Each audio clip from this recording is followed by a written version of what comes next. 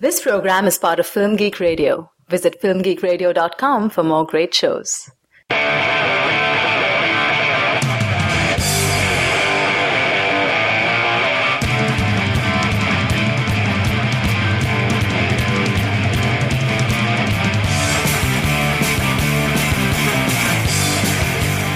Hey movie addicts, welcome to Cinema Fix, your stop for the purest, highest quality movie reviews on the block.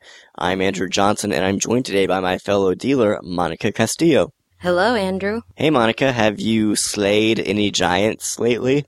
Well, being that I don't reach 5 feet in height, practically almost everyone is a giant to me, so I'm gonna say no. Okay, I'm glad you haven't killed anyone lately. Yes, I'm sure that would be an issue. It would be. Yeah, should we talk about ethical issues of slaying giants? Yeah, we can talk about that. This is episode number 39 of Cinema Fix, focused on the movie Jack the Giant Slayer. If you're new to Cinema Fix, basically this is the show on Film Geek Radio focused on in-depth discussions of mainstream blockbuster films. We are here to satisfy your addiction to quality conversation about the movies, and each week we release an episode in 2 parts. The first part, which you're listening to right now, is a 10-minute long spoiler-free review of the film. That way you can get an idea of what we thought about it and whether or not it's worth your time to check out.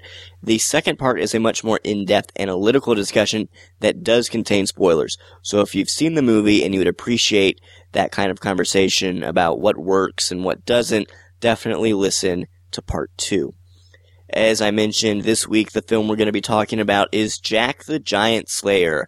Monica, why don't you go ahead and give our listeners a little information about the movie? Sure. Jack is a young farmhand, and he's played by Nicholas Hoult, and he accidentally opens the gateway to the world of giants, and this ancient war restarts with giants against humans, which was once upon a time thought as only a legend, but now has become a reality, and he is forced to fight to save his life and that of the kingdoms and the princess he falls in love with. Yeah, it's basically just a retelling of the classic fairy tale. And it's worth pointing out that it's directed by Mr. Bryan Singer. No, it's not worth it. It's not worth it? Yeah. We'll talk about that. Here's a clip. Where do you think you're going? What's the matter? Not enjoying the show? Hey, that's no way to treat a lad. Oh, lady. To be honest, you looked a little too drunk to do that. No, we'll say we let the good lady go home, and I'll consider forgetting all about this. We're sorry, sir. We don't want any trouble. Good. Because that's what you're going to get. Trouble. Yeah. All 3 of you. A whole lot of trouble.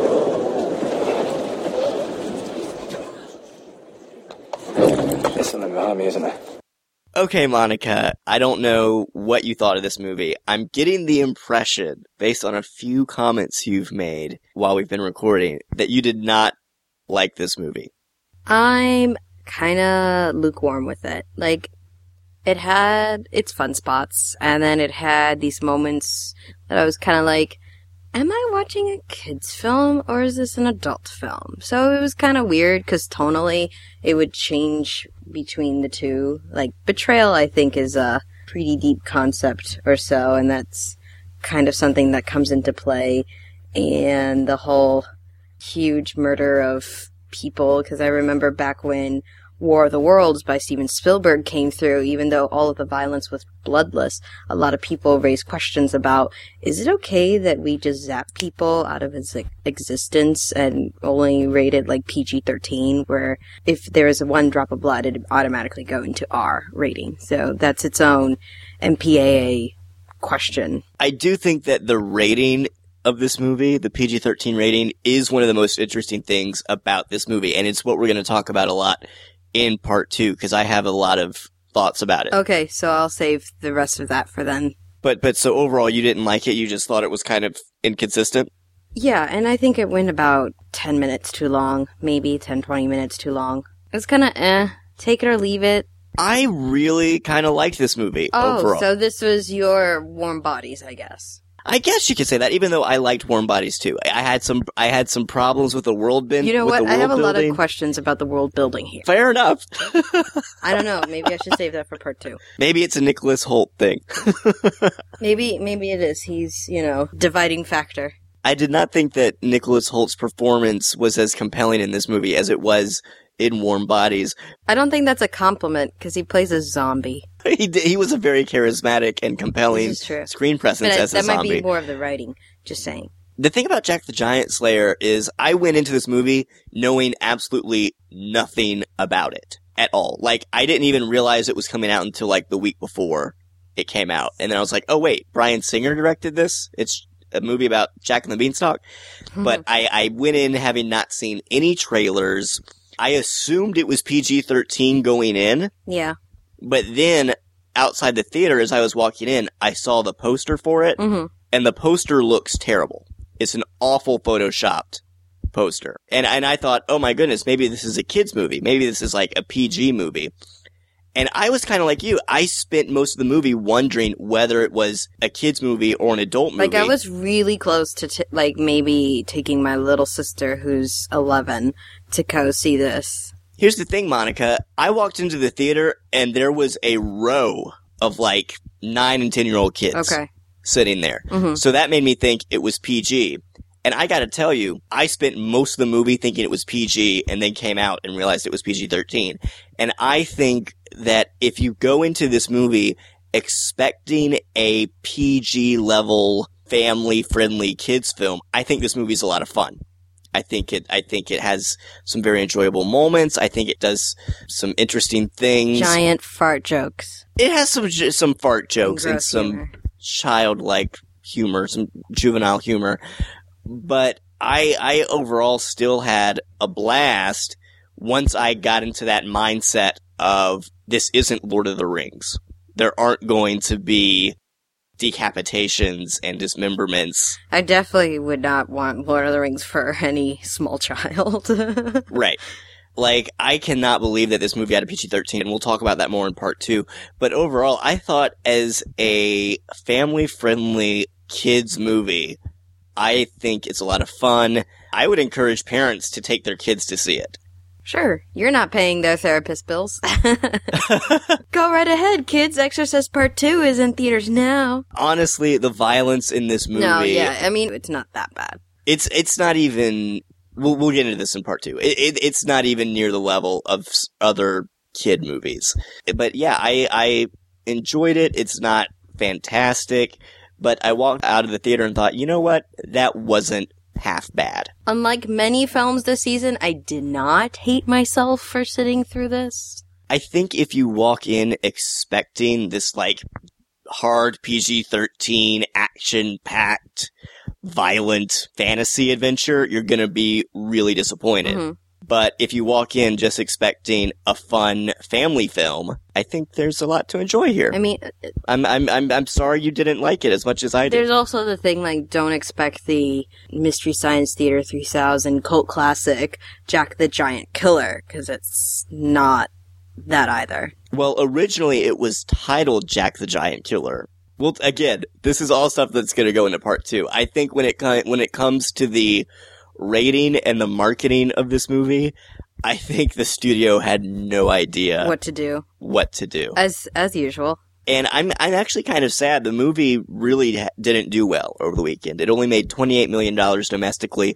It cost nearly $200 million to make. Rich, can we talk about why are movies costing so much all the time? Do you want to talk about that now, or do you want to talk about it? We can talk about it in part 2, because part 2 is obviously when we're going to go off the rails on a bunch of things, but the fact that the last Jack the Giant Killer or whatever, back in the 1970s probably cost about a cool $200,000 or so with visual effects. Right. And they still had an audience. Their profit margin, they might have been laughed out of the theater, but I think they might have not gone bankrupt like these cats might. Not that Bryan Singer's in any danger or anything, but, no Heaven's Gate. Well, that's the other thing. It is a Bryan Singer movie, and Bryan Singer's a very hit-and-miss filmmaker. Yeah. Usual Suspects, that's how he burst onto the scene. And that is still a fantastic movie that holds up. X-Men 1 and 2, I still really, really enjoy. But the past few years, his work hasn't been that impressive. Superman Returns was disappointing. Valkyrie was pretty terrible. Okay. And so I thought, as a Bryan Singer movie, this is more of a hit than a miss. And let's be honest, even though the movie's not groundbreaking or absolutely fantastic, it has a fantastic cast. And they seem like they're all having a good time. And as a result, I was having fun for most of the movie. Ewan McGregor is clearly having fun. He plays sort of a knight, captain of the guard in this movie. I thought he was great. Ian McShane, unfortunately, has a pretty small role as the king. Sad father. Yes, and the sad father, yes. Sad Ian McShane. Sad Ian McShane. But, you know, he does well with the material he's given. And Stanley Tucci always chews the scenery. So that's fun to watch. Yeah. So, I mean, overall, I'm not going to say it's a fantastic movie, but I enjoyed myself. I mean, I have problems with some of the characters, but that's all part 2 stuff because it goes into storyline. I mean, do you want to, can you explain a little bit about those issues without talking spoilers? There's stuff that's hinted in the characters that's just not followed through, that it looks like dead ends, or I'm trying to say this in a crafty way that would not go into spoilers, but something towards the beginning happens that makes you feel like Ewan McGregor has different feelings for a character and then is never touched upon ever again. It's just kind of dropped. I can see that. And also, I will acknowledge that the mechanism for which this plot really gets started, like the inciting incident, makes no sense at all when you stop to think about it. Like, also, monks? It's a pretty terrible way to start a movie. Yes, there are monks in the movie. Monks become involved because they're very topical right now. The opening 10 to 15 minutes of the movie aren't that great, and it's some pretty shoddy storytelling. But then once they actually launch into it, and then you have the beanstalk, and you get into the giants, I was fairly entertained for most of the film. Anything else you want to say about Jack the Giant Slayer? No, let's go into spoilers, because this is just itching to dive deep in deconstruction. Okay, well, I think that'll wrap it up for part 1 of our episode on Jack the Giant Slayer. Don't forget to tune in to part 2 for a much more in-depth look at the film. And I don't think we've announced this yet on the show, but next week we're not going to be having a regular episode, or if we do, it will not be with you, Monica, unfortunately. I might have to do an episode with someone else, but that is because, Monica, you're going to South by Southwest. Yes, I'm taking off to Austin, Texas for a couple weeks. I'll let you know if there's anything good worth catching, hopefully within the next couple months. I really need my faith reaffirmed in the power of movies and good audiences, and I'm going to find that in the Alamo Drafthouse, hopefully. Hopefully. So yeah, you'll be bringing us some reports from Austin, and you'll hopefully be doing some really cool interviews while you're there as well. Yep. So be sure to be checking filmgeekradio.com for all that coverage from South by Southwest. We'd love to get your feedback on the show. You can email us at cinemafix@filmgeekradio.com or comment on the website at filmgeekradio.com. You can also subscribe to us through iTunes. So if you like this episode, please write us a review. That would really help us get the word out about the show. You can also donate to us through the website. We really appreciate your help. And don't forget to check out other great shows on Film Geek Radio, including our newest show, Cage Side. Monica, where can people find more of your work? People can find my work reposted on my Twitter account at mcastymovies, MCASTI movies. They can also find them at the Boston Online Film Critics Association website at bofca.com. You can find some of my writing at filmgeekradio.com. You can also follow me on Twitter at WriterAndrew. If you do follow me, be sure to send me a message and let me know you're a listener, and I will follow you back. All right, that'll wrap it up for this episode of Cinema Fix. I'm Andrew Johnson. I'm Monica Castillo. And have fun this weekend in high-end cinema.